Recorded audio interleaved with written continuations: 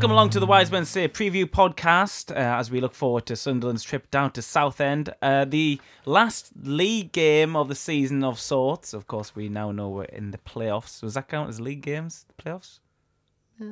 Yeah. Anyway, That's it, yeah. Guests in the studio tonight, Chris Weatherspoon and Michael Lough. Everyone all right? I'm good. Full of playoff fever already. Chris, full of playoff fever? Yeah, can't be. I'm more excited for Southend now in the knowledge that I can't possibly be disappointed. Yeah. We will find a way. Don't worry. Find a way. Yeah, find a way. Well, I guess we've got to start by looking back on Tuesday night's game away at Fleetwood. Probably the biggest kick in the teeth for a long time as a Southern supporter. It's been, the season has been... Look, I think it's been a good, enjoyable season as a football fan, as a Suns fan, right? Let's not throw the baby out with the bathwater. It's been a fun season full of goals, great goals at the Stadium of Light, great away following, great times at stadiums we've never been to, or some haven't been to for a very long time. But ultimately, we've come up short in terms of we haven't got one of those promotion spaces. Michael Lough, at the start of the season, did you expect to get a promotion space or not automatic? I think that the expectation had to be to get promoted from the get-go. I mean, there were mitigating factors at the start of the season, and maybe a playoff position isn't a disaster, but there is a certain element of your Sunderland in League One, and if the ultimate aim isn't to get automatic promotion, then there's really no point in even attempting, to be honest with you. But I don't think the playoffs is a disaster, like I've said, but I just feel as though we've missed so many opportunities to get promoted. I mean, you look back now, and I think what cost us was that kind of mini-series of 1-1 draws, so I think we went away at Oxford and drew 1-1, and then we drew at home to Blackpool and at home to Accrington Stanley. And you look back now, and I think that's what killed us, that run, because since then we gave ourselves a little bit of a mountain to climb, and we were on the back foot for a lot of the season. And even when we managed to get into second at the beginning of April, the other team, had the opportunity still to get the results, and we had to win virtually every game to try and get above them. So I think we gave ourselves too much to do. Chris, was it the expectation at the start of the season, or is it these missed opportunities that makes Tuesday night feel worse, even though there was a slim chance? I think it's probably a bit of both. I mean, we should probably start off by saying that, like this time last year, obviously when you were relegated this time last year, and I think before the summer, before the new ownership came in and whatnot, if somebody had said you would be, in the top 2 or top 3 for most of the season, that you would have took that. But I think just the way the summer went, I think the owners came in, and I know they're now saying, okay, the playoffs was always the aim, anything else was a bonus. But I know they had to get people on side and they had to get people on board, but it didn't feel like that. And I think there was a lot of excitement, and I think we won. Did we win 4 out of the first 5, I think? And I think the expectation was probably, there's such a big turnover of players in the summer that it'll take a few months to get into our stride. So when we won 4 out of the first 5, you're like, actually, hang on, if we're doing that now, we're only going to get better. And I think the problem, I think Mickey's nailed it, like with that run of games, that was really disappointing, especially 2 of them at home, But I think it's the fact that performances have kind of dipped across the season rather than improve. Like, if I think of our best performances, I would say the majority of them are all before Christmas. Yeah, well, it's been a season of milestones, hasn't it? Because we were in a position before Christmas where, well, up to the point at the end of the year where we ended with Josh Maja leaving. Not just the top scorer, but the top goal scorer in the league. I think was at the time. Maybe it was him and someone else at that moment. But that's a massive factor, isn't it, in a season to lose your top goal scorer, isn't it? It's a massive factor. Just to continue a little bit on what Chris was saying, I do agree with the point you made about the performances in the first half of the season, because I feel as if every podcast we did from August through about January, we kept saying there's going to be a team who's going to get a hiding. Yeah. And we were expecting, I think, a game to finish 6 or 7-0 to Sunderland at one point, but we've never seen that kind of cohesive team performance. But you're right about Maja, and again, it all ties into what me and Chris have just said there. With Maja, you don't realise how many goals he created for himself out of nothing, where he had the ball with his back to goal about 20 yards out, and he had that incredible knack of finding a couple of yards of space and firing a snapshot into the corner. And you realise, even though we've signed Will Grigg, and I know there's been mitigating factors again, he's not been fully fit, but we signed one of the best strikers at that level, and he still can't replicate the goals that Maja was scoring on a weekly basis. Obviously, Charlie White's come into form, but he still missed chances that he should have scored. So, yeah, it was a massive contributing factor, I think, to our demise when Maja left. Yeah. Particularly the manner he left in as well. The last sentence you've said there was what I was going to say. I think it's not just the goals. Because in fairness, I mean, they've dried up a bit. Like it's become a lot more one a game rather than 2 or more sort of thing.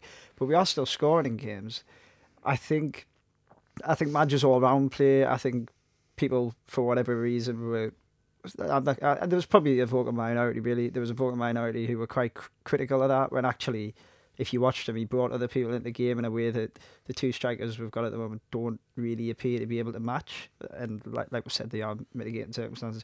But I think what Mickey said there about the manner in which he left, I think it just left a really sour taste. I don't think the club did themselves many favours in the way they handled it. And I thought at the time when it was going on, the manager seemed very frustrated with it all and very, I don't know, he never called Maja, which if things had gone the way people were trying to say they were going, you would think that the manager would if he'd either call him or he'd refuse to comment on him. But actually all the way through it, Ross said, look, his attitude's been exemplary.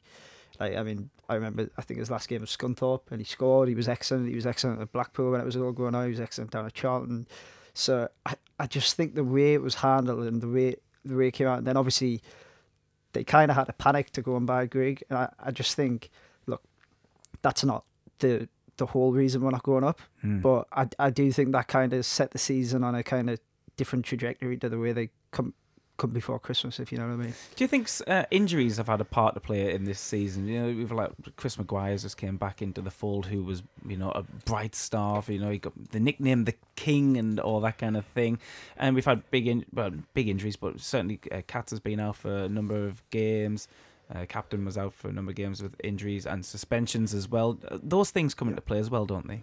Of course, have been a big factor, but I don't think it's as black and white as saying about injuries has left people out of the squad for a prolonged period of time. I think a lot of it, like I said earlier, has been kind of niggles. So Will Grigg, although he's played in a lot of games since he signed, I don't think we've yet seen Will Grigg fully fit in the Sunderland shirt yet. Yeah. Charlie White was evidently carrying a knock and he was brought back too early in the first instance. So as I say, there's 2 strikers who have a very good reputation for the level and who would walk into nearly every other club in the league. We've not had fully fit and firing all season. And Duncan Watmore, who looked like he was going to do something, came back and obviously got injured again. That bit pace we've been lacking. I agree, but I think it's slightly revisionist to say that Watmore was playing well or anywhere near his potential before he got injured again. But he just gives you a different option up front. He does give you a different option completely, but he was very wasteful, I feel, when he came back, which is natural when you've been out for nearly 2 years, but in the immediate future, I'm not sure of Watmore's performing to anywhere near the standards you'd expect from him anyway. I think Adam Matthews has been a big miss, as well as Luke O'Nine's done filling in for him. He's not a natural fullback, and it's a very specialist position playing fullback. And Matthews has had a lot of assists this season, 5 or 6 I think he has, and that's up there with the most assists, well, up there second after McGeady probably, and Gooch, I think. So that that's another person we've forgot about, who could possibly come back in if O'Nine's knock is keeping him out. Yeah, completely. Right, so we find ourselves in a situation on Tuesday night when, thanks to Matthew Keeling, we were all looking at their phones and the other results. And, at half time, it was going our way. It was. I mean, full disclosure, I didn't see the game. I listened to it, but I didn't see it all because my internet capabilities are not what I thought they were. I was in America that day, so I managed to stream the game. How fortuitous! No, I was just there for the night. And do you know what? First half, we were the better team by a long way. Yeah, we sound like to be honest, it sounded like a lot of first halves this season. It sounded like we were on top. We had a lot of decent chances. We only took one, which ordinarily, or maybe not ordinarily, but often you would say, well, okay, fair enough, we took one, just close out the second half. But I think we've shown all season that we don't know how to close games out. Certainly we don't know how to, we struggle to close games out, rather, without a scare. I don't feel that we manage games very well. Yeah. I think it's either all or nothing. I think we either sit back and invite pressure excessively, like we did at Wembley, is a very kind of glaring example of it, or we kind of go a bit too gung-ho, which we did early on in the season and got caught out and conceded goals. But I don't think we've got a middle ground. This is the thing, yeah. So I thought, like, start of the season, some of our best performances, we look great going forward, but we still look shaky at the back. And I think, I don't know at what point the decision was made, but I think there was a point where the manager thought, okay, let's maybe like rein it in a bit going forward, just to keep it tight at the back.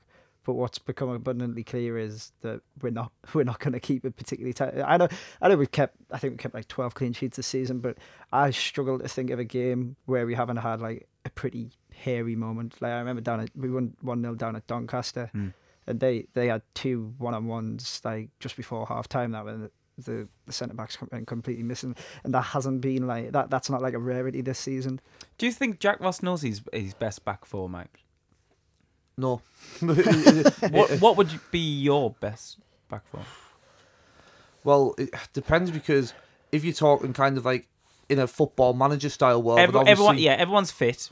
Say it's the first leg of the playoffs. But what I mean by that is Oviedo is probably the best left back at the club, like on a technical standpoint. He should be the best. But he would not be my first choice left back. Yeah. Yeah, I agree with that. Who would that be? Denver Hume. So I would suggest, probably Hume. I mean, I think he's still got some frailties, but he's a young lad in his first season of senior football, so he's going to, and I think he's very exciting going forward. But I think he's got a little bit more enthusiasm than what Oviedo does defensively. I feel as though he's a little bit better. I think your two centre halves, it's a bit of a flip of a coin. I think Ozturk, funnily enough, has possibly made himself a first choice centre half. He's done great, really. Yeah, he has. Considering how long he's been sidelined. I think with Ozturk, he just kind of does what he says on the tin. He's got no desire to try and play the ball out from the back, and he's very kind of like bread and butter, but basic. That first game we came back with done, they were obviously drilled. As soon as you get the ball, just get rid of it. Oh, I'm not saying there's anything wrong with that. That's what I'm saying. No, but you saw a different kind of philosophy when Flanagan and Baldwin were in the middle. Yeah. They'd be trying to play it out and run with it. I'll be honest with you, I know quite a few people aren't a fan of him for whatever reason, but I think Jimmy Dunn's been largely fine since he arrived. And what I found really quite odd was there was that night down at Barnsley, horrible night, wind blowing sideways and that, balls getting bumped into the box from here, there and everywhere, and it was him and Flanagan, wasn't it? Baldwin that night. Yeah. I'll tell you what, Baldwin actually played. That's right, yeah. So it was him and Baldwin, and they had an absolute blinder together. I'm not Baldwin's biggest fan. But then he went and changed the centre half pair, and he took Dunn out and put Flanagan in like the following game, and I was like, I just really didn't understand that, because I was like, you know what it is, you've played arguably the best team in the division, or the second best team, well, currently the second best team in the division. Yeah. You kept a clean sheet away in horrendous conditions, with like they're not exactly looked at as like really physical centre halves or anything. They're excellent. But he went and changed it. I just, like what we said before, I think that really showed that he certainly doesn't know his best centre halves. And what about the right back as well then? Because you could say O'Nine's form hasn't been as good as it was at some point, and he's not right back. I think he admits it himself. I think it's because when he first came in, he admitted, was it Walsall in the Cup when he first played that position? Possibly. At home in the replay. And he had an absolute shocker. Naturally, he's never played there before. Positionally, he had a shocker. And I think we all kind of laughed it off. Oh, we're never going to see that again. Like, we'll talk about, remember that time Luke O'Nien played right back. Yeah. But then we tried him there again, and he improved. So because he started such a low base, because the improvement was so dramatic, everyone was like, oh, he's doing brilliantly, which he has done. Yeah. But the longer it goes on, you stop just thinking of him as somebody who's filling in. You start thinking, right, okay, but as a kind of judging him as a right back, how was he playing? And the more you look at him, you notice kind of more subtleties of his position, sometimes not being so great, and sometimes he doesn't hold his position the way he should do, and he's kind of like gets drawn to the ball. And so, as I say, I think as the season's gone on, his frailties are being exposed more and more as the season's gone on. He's a good character to have in the squad, though. He sings into a ladle every now and again. No, I mean, it seems to be well. I wonder if part of it is Ross preparing long term, because we all know Matthews isn't going to be here beyond the end of the season when his contract's up, or it looks extremely unlikely that he'll be here. But do you think that the constant conversation will be, if O'Nien does find himself at right back, no matter what league we're in next season, if he has a bad game, it's because he's not a right back, and if he has a good game, he's doing great there. It's a bit unfair on him. I suppose, like, let's be honest, when O'Nien first arrived, like that first game against Charlton, he didn't really look like a footballer, never mind a centre midfielder. But and you can't doubt him for application and effort. And to be fair, I think he's had a lot of good games. I think position could be a lot better, but that does stem from not being right. But I know exactly what you mean. I think eventually there comes a point where if that's where the manager is deciding he is the first choice, you do need to judge him on that. And I think one of the issues has been as well, like for all the he's had good games there. Teams now, like it's glaringly obvious that teams target him. Yeah, like teams literally. You see the Coventry especially, they're just kicking the ball down the flank every time. And that, I don't want to like come across like overly sympathetic sort of thing, but really, if he's getting targeted, that suggests that look, other teams can tell this lad isn't good enough to be there week in, week out. And then you kind of have to say, well, should the manager be taking him out the firing line sort of thing? But like I say, I don't know. Maybe the reason is because Matthews isn't going to be here next year, and he's thought, well, we're going to have to get somebody playing there. It seems like we're working through the team, and we'll speak about the starting lineup on Tuesday. Were you surprised to see Maguire start? Not at all, because I felt that it was a kind of mutually beneficial thing. If McGeady, I know that he's not playing on Saturday either, so if we have injury doubts over him, it's a prime opportunity to get Maguire vital minutes under his belt as we approach for playoffs. So I think it was the right decision to start Maguire. Okay, and the rest of the team lineup, you were all right with that on Tuesday? I thought the lineup was fine, to be honest. I could completely understand Maguire playing. I think to be fair, I mean, like the first half they played well. Like, so it's hard to kind of turn around and say, oh, you got the team wrong. So was it the changes that changed the game, if you like? Or was it the mentality thing? I think it's a mentality thing, yeah. I think the problem that they seem to have, and we've seen this with some teams before, is that they're least confident when they're 1-0 up. Like we saw at Peterborough, they went 1-0 up with 3 minutes plus about 7 minutes of added time or whatever it was. And I thought Peterborough was one of there've been plenty of games this year where we've drawn 1-1 and it's the most we've deserved. Whereas I thought we were the better side by far for 87 minutes. We scored and it just completely went apart. And as much as like the manager has to take a bit of stick for that, because that's a mentality thing which he should be working with them on, at the same time, he's not on the pitch. Yeah, he's not on the pitch, and you have to wonder like why are these players fine until they go ahead and they've got to defend the lead. Do you see anything in that, Mickey? Yeah, it's a valid point. At Fleetwood the other night, I'm not excusing the players, but I think what kind of happened there was at half time we went in 1-0 up, but we hadn't earned the right to be, if you see what I mean, because I think Fleetwood were that kind of moderate, to be very kind to them, in the first half, and we just created a lot of chances. And then second half, obviously Fleetwood were never going to come out with that same mentality and start on the front foot and pressed us. And I think it took us aback. And I think once it got to 70 minutes, and particularly when they equalised, I think the mentality was kind of, oh, well, we're not going to win 3-4-0 now. So that is basically promotion gone. And I think you saw that in the mentality of the way they played in the last 20 minutes. We weren't just chucking bodies forward in pursuit of this goal, which would have took it to the last day, no matter how mathematically improbable it was. We didn't try and do that. I think we just kind of not saw the game out, or we didn't try and save the game out 1-1 by any stretch of imagination. But I'm not saying we attempted to, but what I'm saying was we didn't go for it in the manner that you would expect at such a stage of the season. Yeah, which is really odd, because a draw did us no favours. Like, either way, it wasn't. I know. Well, they actually probably 2 points ahead, so probably getting beat. So I think a draw didn't really do us any favours. So it's really strange that would be the mentality, and it's also strange when you consider that when Ross arrived, and for I would say the first 3-4 months of the season, we were told this was a manager who.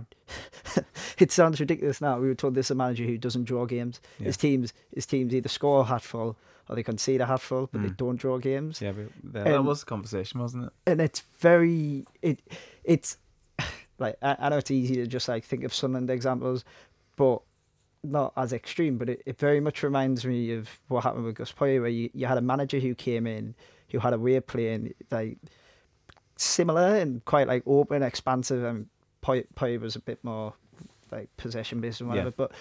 And over the course of the season, that just seems to have like his confidence in his own ability seems to have like kind of drained out of it. I mean, there was I can't remember what it was. There was a point in the season when people were saying we should play 4-4-2. We're not scoring enough goals. We're not scoring. And Jack Ross came out and said, "Look, I think he played for like half an hour. I can't remember who it was against. We didn't score. We were pretty poor." He came out afterwards and said, "Well, we played for half an hour and it didn't work. Like it's not something that I'm particularly on board with." And since then, there've been multiple games where that's been our go-to, and I'm just like, it feels like he's lost a bit of confidence in himself. And I feel like when we've been at our best is when he said, "Look, like let's go play this." Like sort of like Barnsley first half hour, absolutely brilliant. Yeah, because he put them out there and he said, "Look, right, don't worry too much about like keeping it. Get after them, and then we'll go from there," sort of thing. And I don't know. It's quite like, look, I don't think stuff like that like happens forever. If you know what I mean. Like I don't think he just forgets what he used to preach overnight. But it's quite disappointing that we've gone from this kind of open, expansive, and this manager who looked kind of pretty fearless. Like we were all talking about how great the substitutions were at the start of the season, and now the opposite's true. And hopefully, you never know. Hopefully, the next couple of weeks we might like turn it around, sort of thing. But I think stuff like what you're saying there, Mickey, about the way we went after they equalised, quite disappointing. Yeah, I think particularly as well because if you can't finish second, then you've got to finish third and as high as you can and make sure you play Doncaster. Yeah. I mean, because even though you probably shouldn't talk ill of like kind of like fellow professional clubs, inside the dressing room there will be. They'll be saying Doncaster who we want to play. We beat Doncaster less than a fortnight ago.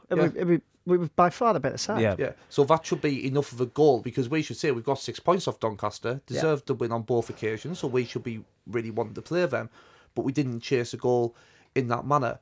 But what you were saying about Jack Ross, I think the reason why it's a little bit disappointing is because the point of bringing in Jack Ross as opposed to a kind of Mick McCarthy type who's been there and done it is progression. Yeah. And you can kind of go through the leagues with a manager like that. So I think that's why it's a little bit disappointing that seemingly the longer that Ross has been here, we're seeing less of his kind of image and style of play on the team to a large extent. And as I say, that's what's been a little bit frustrating. I mean, don't get me wrong, I still think he's a man for the job and he'll learn a hell of a lot from this season. And regardless of the league, we need to keep him. But I do think it is disappointing that he came with such a clear identity and such a clear reputation. And as the season's gone on, it does appear as if he's occasionally bowed down to fan pressure. Yeah, I'd agree. Right, before we move on and hear it from the manager, was there any positives to take from Tuesday night? Catmull getting another goal. I think he's equalled this season his previous. I think he's now scored more than his career. Rest of his career combined. Yeah, which is nice. It's good to see. Positives. Nobody goal music for Fleetwood. Is that positive? Well, the goal music. You thought someone was interfering with your radio. And it was like some kind of cross bandwidth going on. Like, what is that? It's like some kind of sea shanty going on. But wait, do you miss the days of James Brown? I Feel Good at the Stadium of Light. Or do you think we should bring in some kind of sea shanty? Possibly. I mean, I used to like when they played James Brown. I Feel Good, but I was 7 at the time. Yeah. So I don't know. See, I never went during that era, but even watching kind of old promotion DVDs, it just doesn't sit comfortably with me hearing goal music. I remember being a few goals down against maybe Wimbledon, and we scored late on, and James Brown came on, and we got beat like 3-1 or something. I think it kind of works if the stadium's full and really loud, and you're just about drowning it out. Yeah, I think otherwise it's a little bit like when you play early rounds of a Checkatrade Trophy or any competition, and there's about 10,000 fans there. But we were still playing them like Tiesto at absolute full volume 5 minutes before kick-off to the backdrop of 8,000 fans being there for Stoke under 21s. Just doing what Charlie tells us. We're just doing what Charlie tells us. Anyway, we're going to hear from the manager now, who's going to start by talking about the team, which is likely to be featuring on the weekend's fixture down in Southend. We want to keep an element of consistency around certain areas of the pitch, but we will freshen it up in other areas. But we've also got good players that haven't been in the team recently, so the team we pick on Saturday will be a good side, and it's a team that wants to go and win the game. That should be encouraging to the other teams in the league, maybe not so encouraging at Southend, because there's no way that we would accept us. But what we've put into the 45 league games to date, there's no way we would accept coming off that for one game. When you talk about acceptance, we spoke with Lewis Morgan after the game as well. A player who knows you well, and the manner of the defeat on Tuesday night, I think there's probably an acceptance from the players, isn't there, that they, when we mentioned responsibility, do owe perhaps a little bit more than they've been giving. Yeah, I think I think we've tried to create an environment whereby they feel as if we want the best from them, and we're always trying to do that, and that their opinion is valued within it as well. And there's been a collective effort to get to a certain successful season, and the truth is there's been fine margins recently that have determined how successful that is. Fine margins in a cup final and fine margins over these last 3 games that have meant taking 2 points rather than 9, for example. There's an honesty about the group. There's quite a few of them that were sore after the game on Tuesday, but I spoke to some of them in the aftermath of it. I spoke to some more again today, and I've got trust in enough of them that I believe that they'll pull each other along. There's enough strong characters in there that know that this is a really significant time we're going into, and they know it becomes, after Saturday, becomes a 3-game season. But our record against the top 7 this season at the moment, I think we've only lost once in the league.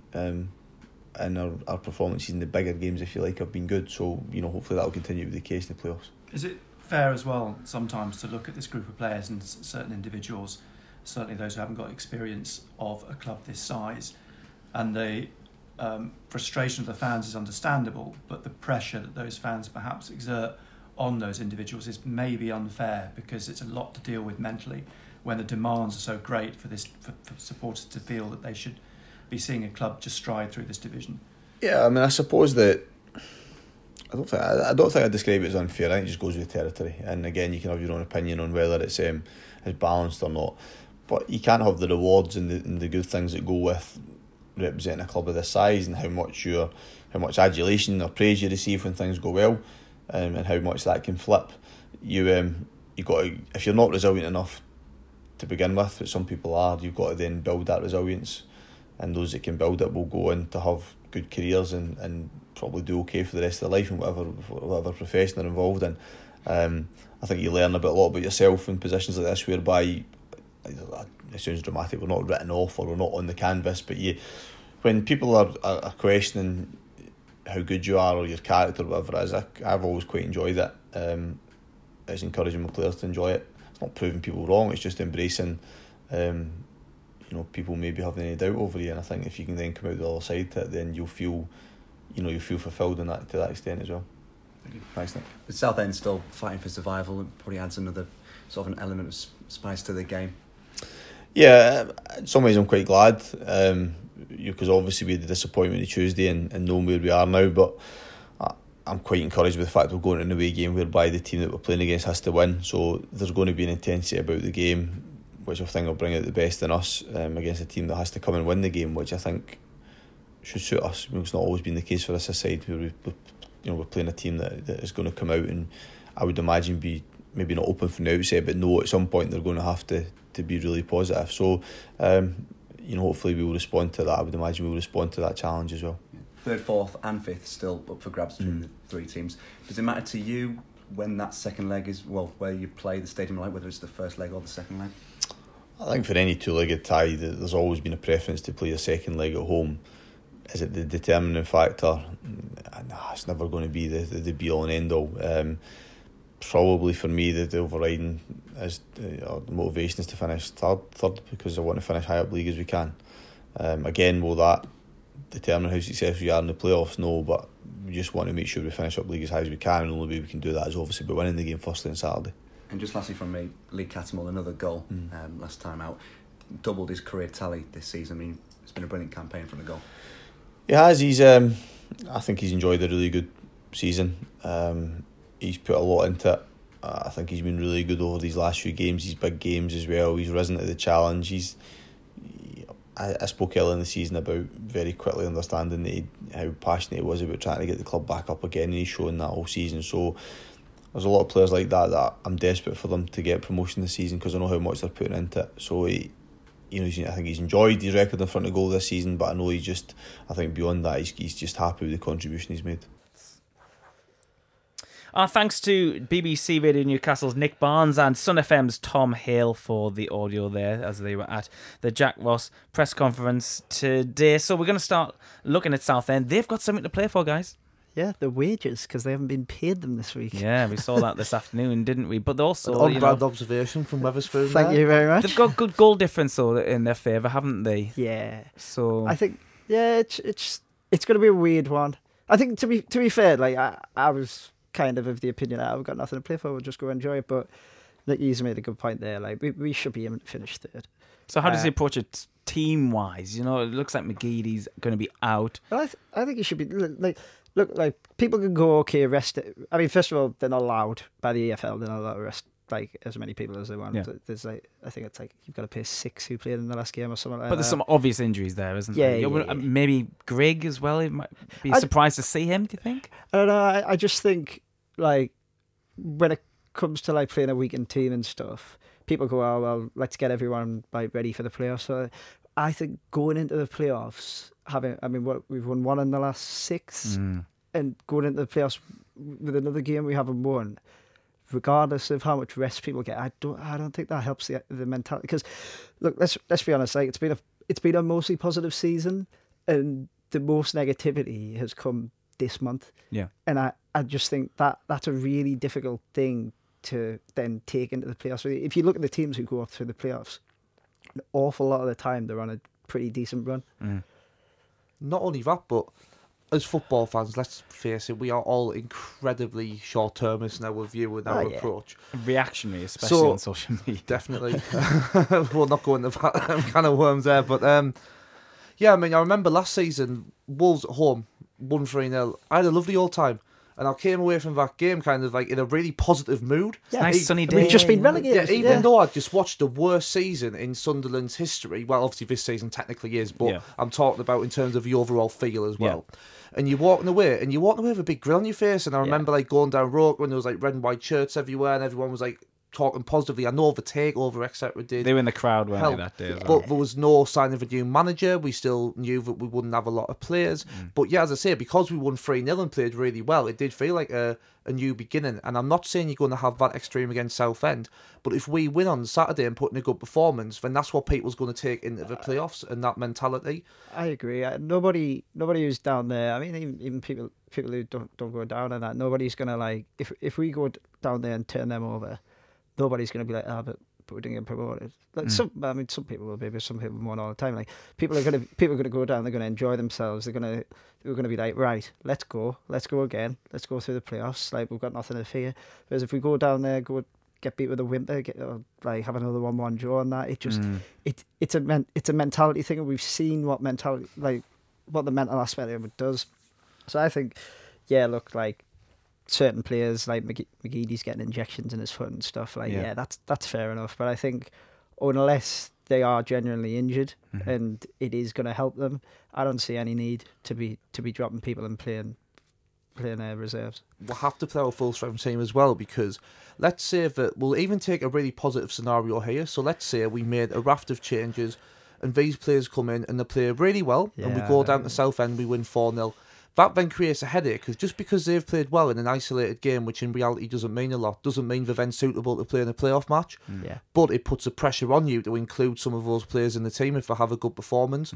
So as I say, I think you're making a rod for your own back there, because even if you have a really positive outcome, like I say, you're still putting a lot of pressure on yourself. And obviously, if the opposite happened and you go and get beat 4-0, then the question's asked, why did you make so many changes, and why you're deliberately putting yourself in on a negative. So I think on that topic as well, and I don't want to sound like I'm having a go at the manager here, but I think we've seen examples of in this season where if somebody has had a good game, he sticks with them, and like the example I think of, like when they beat Accrington, well, last month now, played 4-4-2, which worked because Accrington are pretty terrible. We went to Rochdale, and I know we won there, but we weren't very good. But he kept the same setup, and I think he pretty much kept the same team, and it was like, but.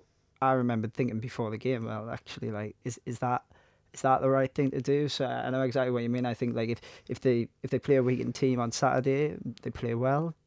Is he going to be like thinking, well, actually, should I play these in the playoffs? And I fully agree. I think you play your strongest possible team, apart from within reason, where you need to rest people or like nurse people back to health. Okay, we're going to move things along slightly. This week, the annual accounts were published, made public, and Chris, we got you on because you're our literally finance honestly, expert. Christmas. If we were to stay in this, can I just if I could just ask you a question? If we were to stay in League One next season, would that be disastrous for Sunderland Football Club? No. Okay, why? Arguably, it would actually be better financially. Okay.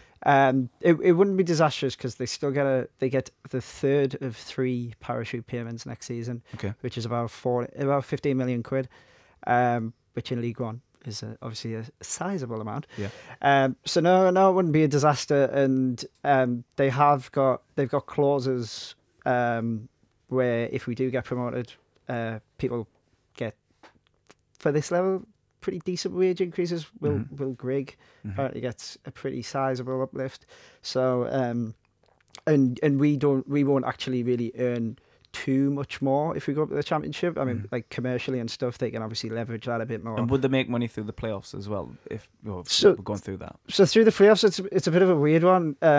What they actually, I was trying to look into this properly earlier because obviously I have such a wild life, and it's a weird one because what they actually do is, well, first of all, the EFL take a certain proportion, and then they take kind of the net gate receipts. So once like all the different clubs' costs have come off, and they put it into a big pot, and the 4 teams share them out. So who are in the playoffs. So whatever happens, we're kind of getting a bit shafted because we've got the biggest crowd. We've got the biggest ground.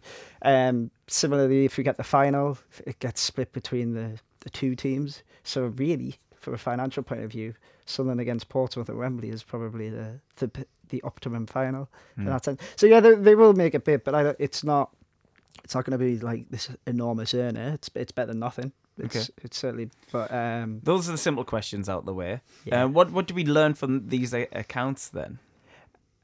So I mean, to be fair, there was quite a lot that we kind of already knew. So obviously, we knew Ellis Short wrote off £152 million worth of debt. How significant is that in terms of the football club living and breathing?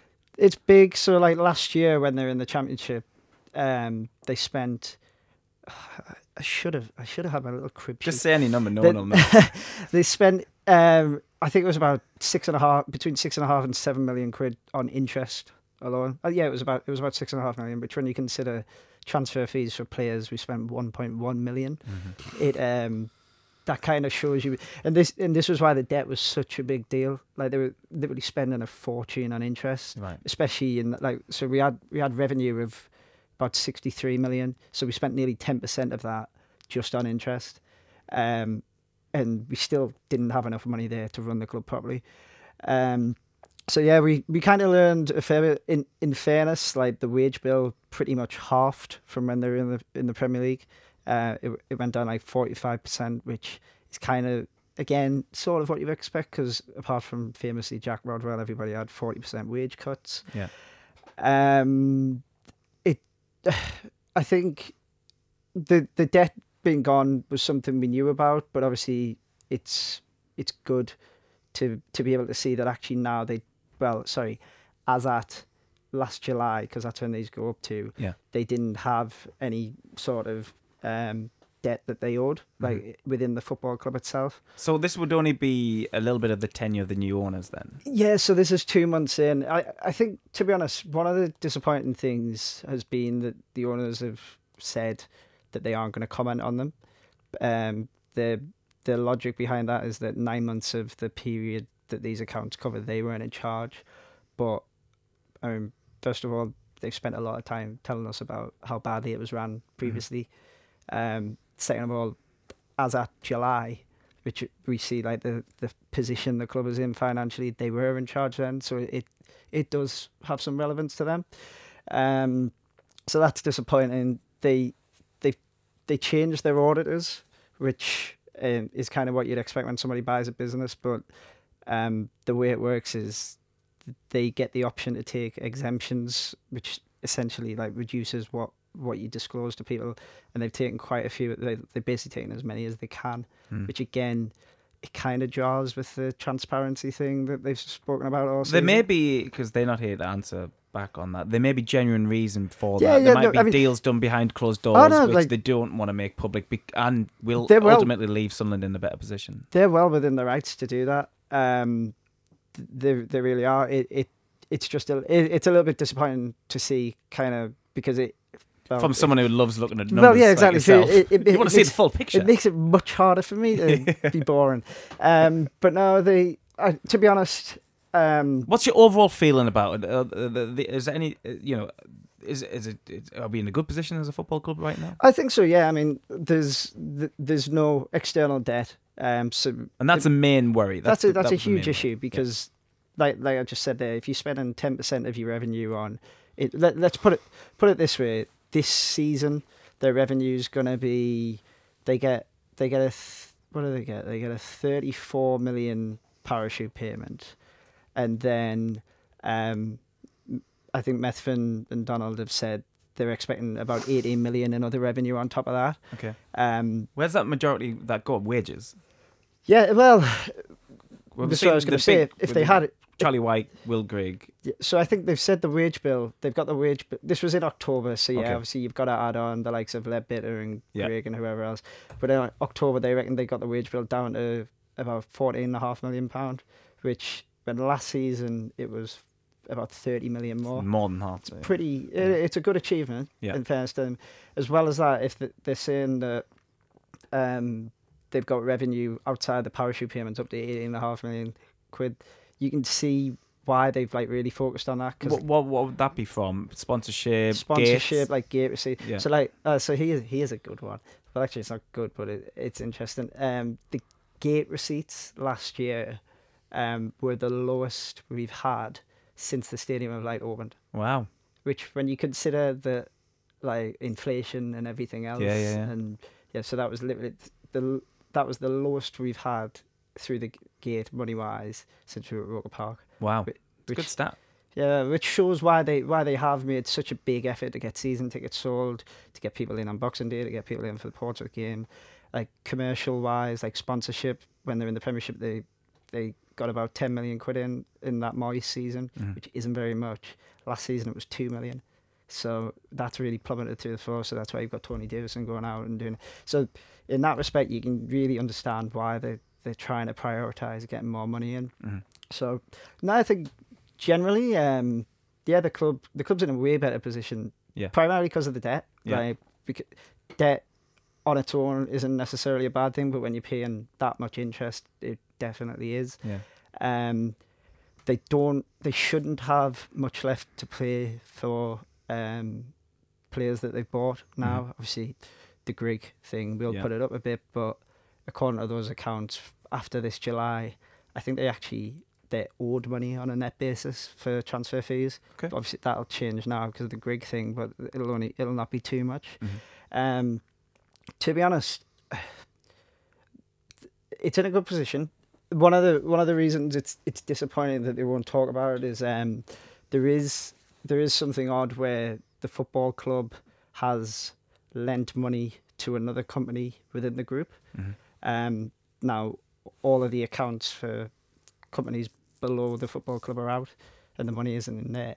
So they must have lent it to one of the companies that have been used to buy the football club, and it would be good, basically, to get I'm not sure what the reason for that is, but it would be good to get an explanation on why that's happened. Okay, well, we never know. There might be something coming out coming weeks. Maybe waiting for the end of the season or something like that. Possibly. That's just why. But if the club was going to the doctors now for a checkup, we're in a much better position and looking healthy. I think so. Yeah, and I don't with all these takeover investment rumours, I don't believe there's like smoke without fire, so to speak. Ooh. So I think like it's a lot more attractive proposition because you don't. And obviously the potential's been seen though. Surely, if that was the case, you've seen the big gates at Boxing Day in the last couple of games. And the South Roker End, Southdown Roker End looks so good now as a product, if you want to use a horrible word for a football club. Well, I think looks so much better than it did last season. Yeah, I think going back to like what you said before about like, is it a disaster if we stay down here? It's not.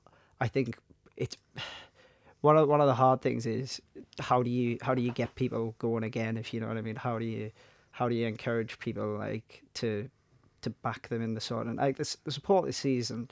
I'm not really one of these people who always like tries to shout out about how great our supporters are, but this season they've been outstanding. Like they really have. I think another year in this division makes that harder, which obviously financially you see more of a knock-on effect. But But if they stay in League One next season, it's not a disaster. They've got another parachute pyramid. The problem comes after that. Okay. Then it potentially is a bit of a disaster. Well, that'll kind of round things up now. Mickey, you're still awake over there. As we look back to, we've got the Southend game. Then we have got the playoffs. Is it time that the fan base, regardless of what happens on Saturday, say we win, say we draw again, wouldn't be unusual, say we get beat. There's only one option as a Sunderland fan after that, isn't it? And that's to get behind Jack Ross and the players for at least 2 more games. Yeah, of course. And how do when's that going to start? Should it start now? Should it start the moment that people listen to this podcast? Because at the minute, it's not happening. I mean, people should be gathered in Keele Square and take the flags with them and get everything going. But exactly. But no, I think it's absolutely fine to, on social media, have criticisms. It's absolutely fine to state your opinion. But once you go through the turnstile, you've got to support the team. And in fairness, in the last few games, even with the rumblings that there's maybe been, the support's been fantastic. The atmosphere in the home games has been as good as it's been for a long, long time. Whether that's been the flags, whether that's been just because of the importance of the games, I don't know. But the atmosphere has been fantastic the last 3 home games. So just continue that. One big push from everybody, and let's just see if we can get them over the line, and then we can all go to Wembley and disappoint ourselves again. No, Chris, though, whoever we're facing in the playoffs, we know, statistically, we're the bigger club. We're the one they should be fearing, right? Yeah, I think, just slightly going back to what was said there, I think one of the big success stories of this season has been reconnecting people with the football club, and I think the owners deserve a lot of credit for that, because look at it, this time last year, I think apathy was the overriding emotion. It was, people weren't angry, people were apathetic. People were like, well, okay, we got beat again. Yeah. Oh well. Whereas now, people are fuming on Tuesday night. People are really mad because we've lost. But even when it comes to draws, there's an expectation again that we should be winning. But I think that kind of look. I'm not going to say that we should be grateful that we're still fighting for promotion. No, but we are where we are. We are where we are. Right, Chris Coleman. And we can only get behind the team. That's a fan's duty. But I think Mickey's right. I think social media isn't a particularly good representation of people anyway. Even seeing people come out with ridiculous things on there when we the all team follow loses you, a football game. Exactly. And but I think at the games the support's been great. I think they really have reconnected people with it, and I think even if they don't get promoted this year, people will be hard pushed to say they haven't enjoyed this season more than the last 3 or 4. Okay, so we play on Saturday. We win. We get that 3rd place spot. Hopefully. Play. And don't forget as well, though, because people have talked in the last few weeks, and I think it's two very common terms now in football. People call people frauds and they call people bottlers. So Jurgen Klopp's a fraud because he's not going to win the Premier League with Liverpool this season, despite probably achieving 97 highest points total. Yeah, and people in the last few weeks have been saying that Sunderland are bottlers for not achieving promotion. But when you look throughout this season, look how many points we've gained from being behind. That is not a team that's bottlers. The one thing you can't say about this team is that they haven't tried. They've absolutely given their all, I think, in every game, without exception, really. You've got to remember, we've been chasing people all season. We have never, because of the way to be fair as well, because of the relatively high standard that the top end of the division has been this year, but also the way our games have fallen. We've played that many games. We've always had games in hand. Yeah. I think as well, when Jack Ross has made mistakes, I think he's responded really well the next time. I think the team's done that as a whole. We haven't gone on a run of defeats or anything this season, and we've responded in a positive manner. So I think as fans, we've got to back them to do that again. And I think we need to, as I say, just kind of epitomise the season, get together one more time, and then let's go do it. Right, let's start on Saturday. I don't know if there's going to be another preview pod before the end of the season. There'll probably be something in the form around the playoffs. Stephen and Gareth will be back on Monday for their usual, I suspect. And if you got a chance, check out the Terry Butcher specials on the usual outlets. Well worth a listen. Well, okay. Thanks for that, Mike. All right. Thanks very much. We'll see you soon.